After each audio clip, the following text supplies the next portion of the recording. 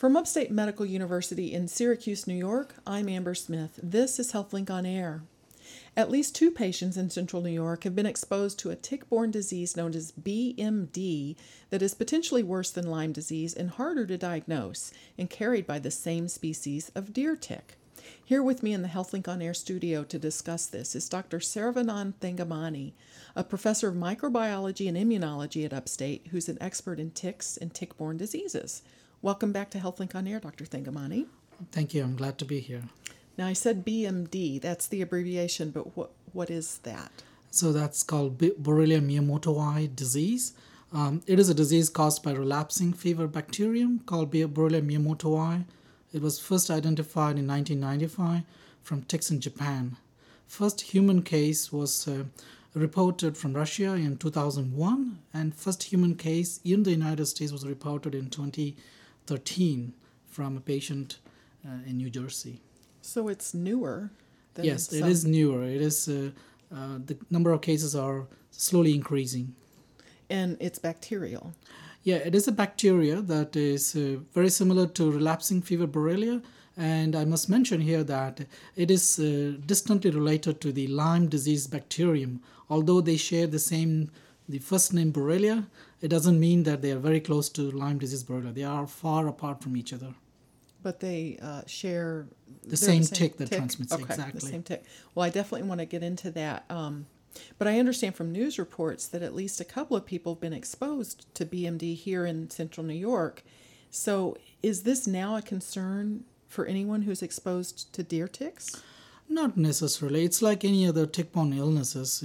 When you're exposed to it, there is a certain chance of getting infected by a particular tick-borne agent. Like in the case of Lyme disease, we are talking anywhere from 20 to 40% of the ticks, depending on the region we are living in. In the case of Borrelia miyamotoi, in nature, about 0.5% to 4% of the ticks are infected with Borrelia miyamotoi. So the chance is rather low, but definitely not as high as a Lyme disease exposure. But it's out there. It is out there, yes. Now, your laboratory had been receiving ticks that people submitted from all over central New York. Did any of those ticks carry BMD? Yes, we have found 7 ticks so far from our deer tick collection, which roughly translates to 1% of the deer ticks that we have collected. All right.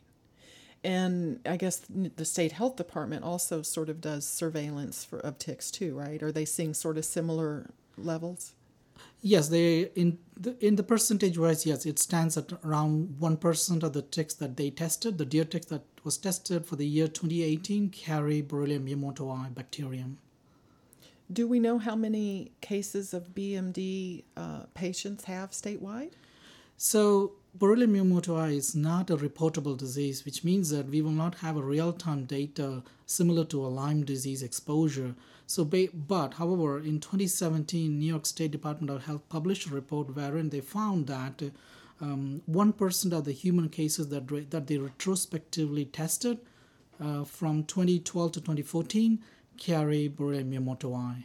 So it was a retrospective study. Okay. So it roughly translates to 1% of the human cases.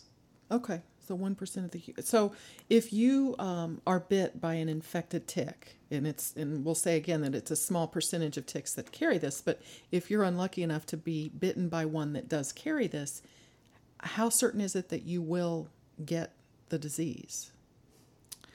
That's a very good question that we still have to do a lot of research on it to understand the ecology of transmission of this Borrelia miyamotoi from the ticks to the humans. It is a newly emerging agent, so we still don't know a lot of the information as we know for Lyme disease. So that is one of the interesting aspects. A lot of researchers are interested to try to understand the processes. However, there's one difference I must mention here, that the Lyme disease bacterium takes about 24 to 48 hours after a tick bite to be transmitted.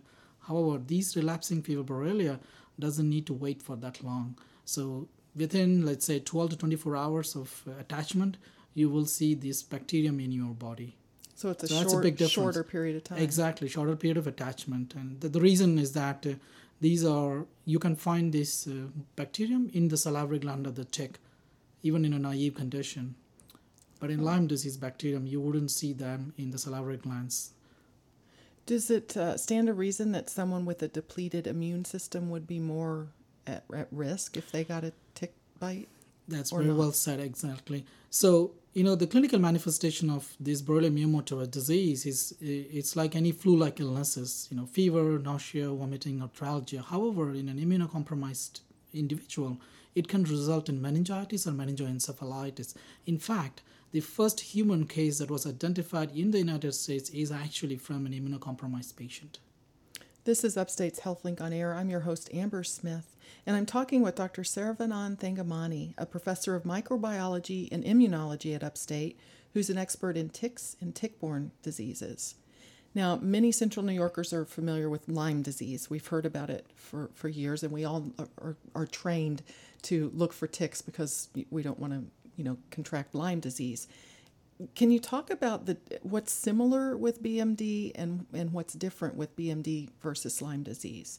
In terms of symptoms, they're pretty similar, right? In terms of the febrile illness, the acute infection symptoms, in the first week or two, they're more or less you will have the similar clinical outcome. However, you wouldn't see that bullseye rash as you would see in a Lyme disease case. Most of the Lyme disease cases, you would see a bullseye rash, but here they can be asymptomatic or you will have flu-like illness. So that kind of mirrors to the Lyme disease.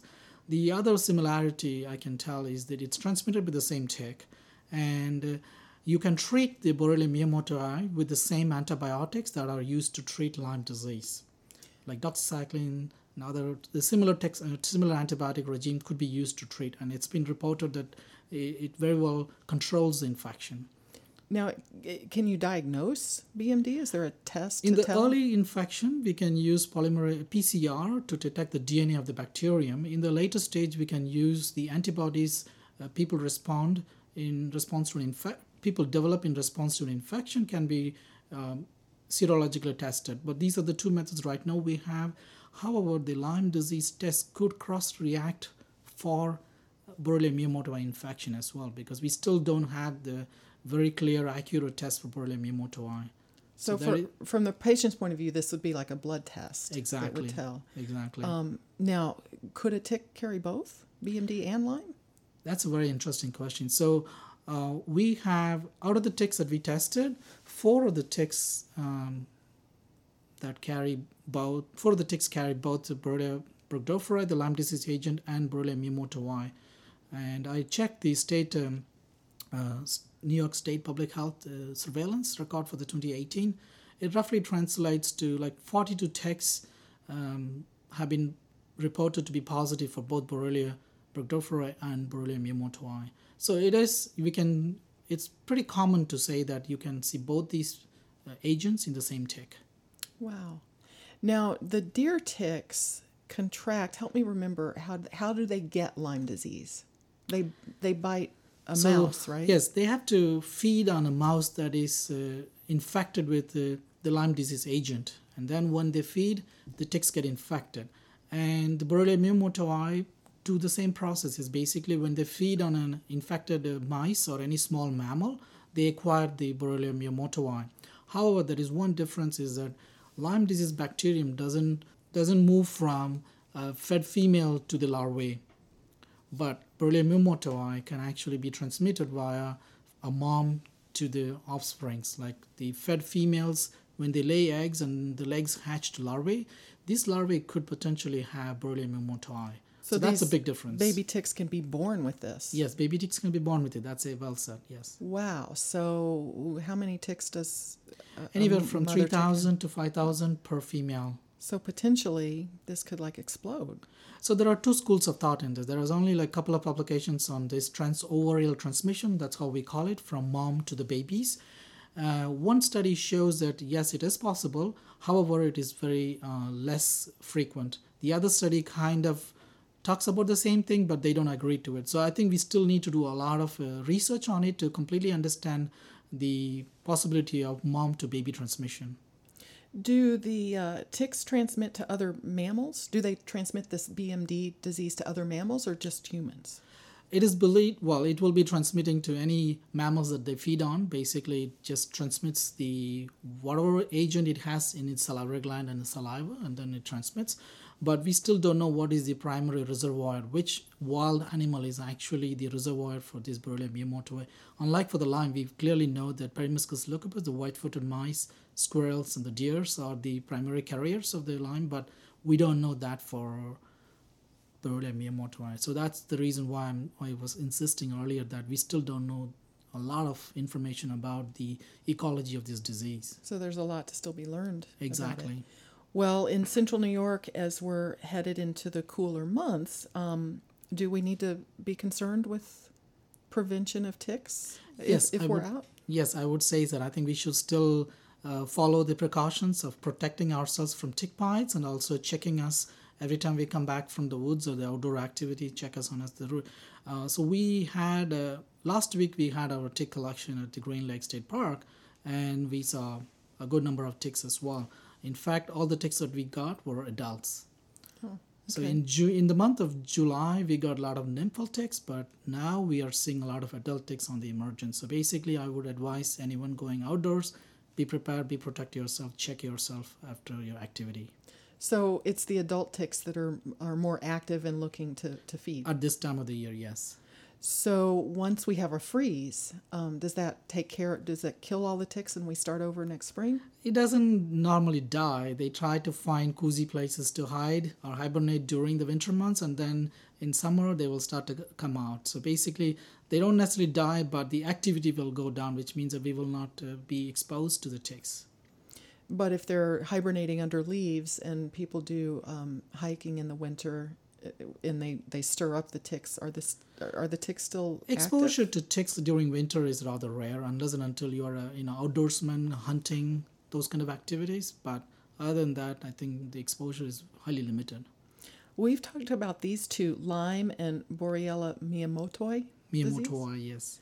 Are there other tick-borne diseases that you see in central New York or that central New Yorkers should be aware of?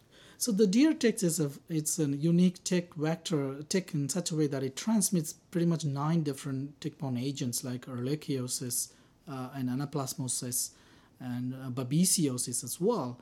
And also, the virus that my lab is more interested in is the Powassan virus or the deer tick virus. So we are checking the ticks for all the tick-borne agents that are transmitted in the northeast United States.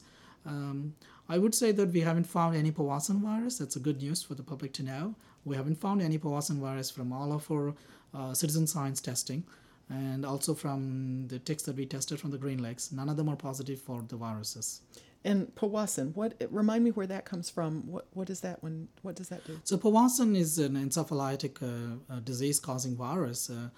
It was originally identified from Ontario, Canada, a village named Powassan. That's how it's called, Powassan virus. So it is transmitted by the same tick that transmits Borrelia, Lyme disease agent Borrelia, and the only big scary thing is that the Powassan virus is transmitted from the tick to the human immediately upon attachment, because this virus is ready in the salivary gland. As soon as the tick latches on someone's body, it spits the virus right at the feeding site, and that's the most dangerous part of this virus.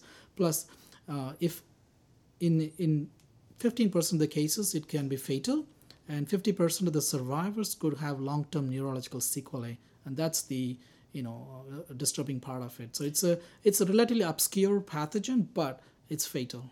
And encephalitis is the swelling of the brain and the spinal cord. Exactly. Okay.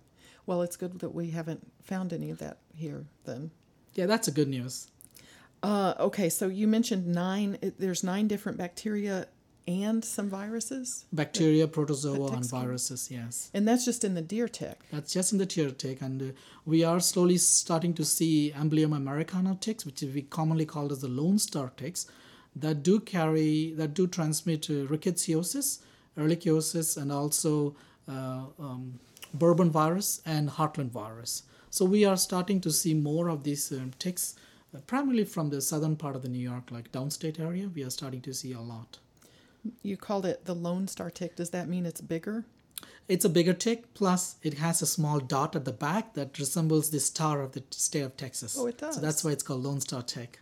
Can they survive in this climate if they're from the south? Yes, they could survive. So ticks are very smart in surviving during the winter time.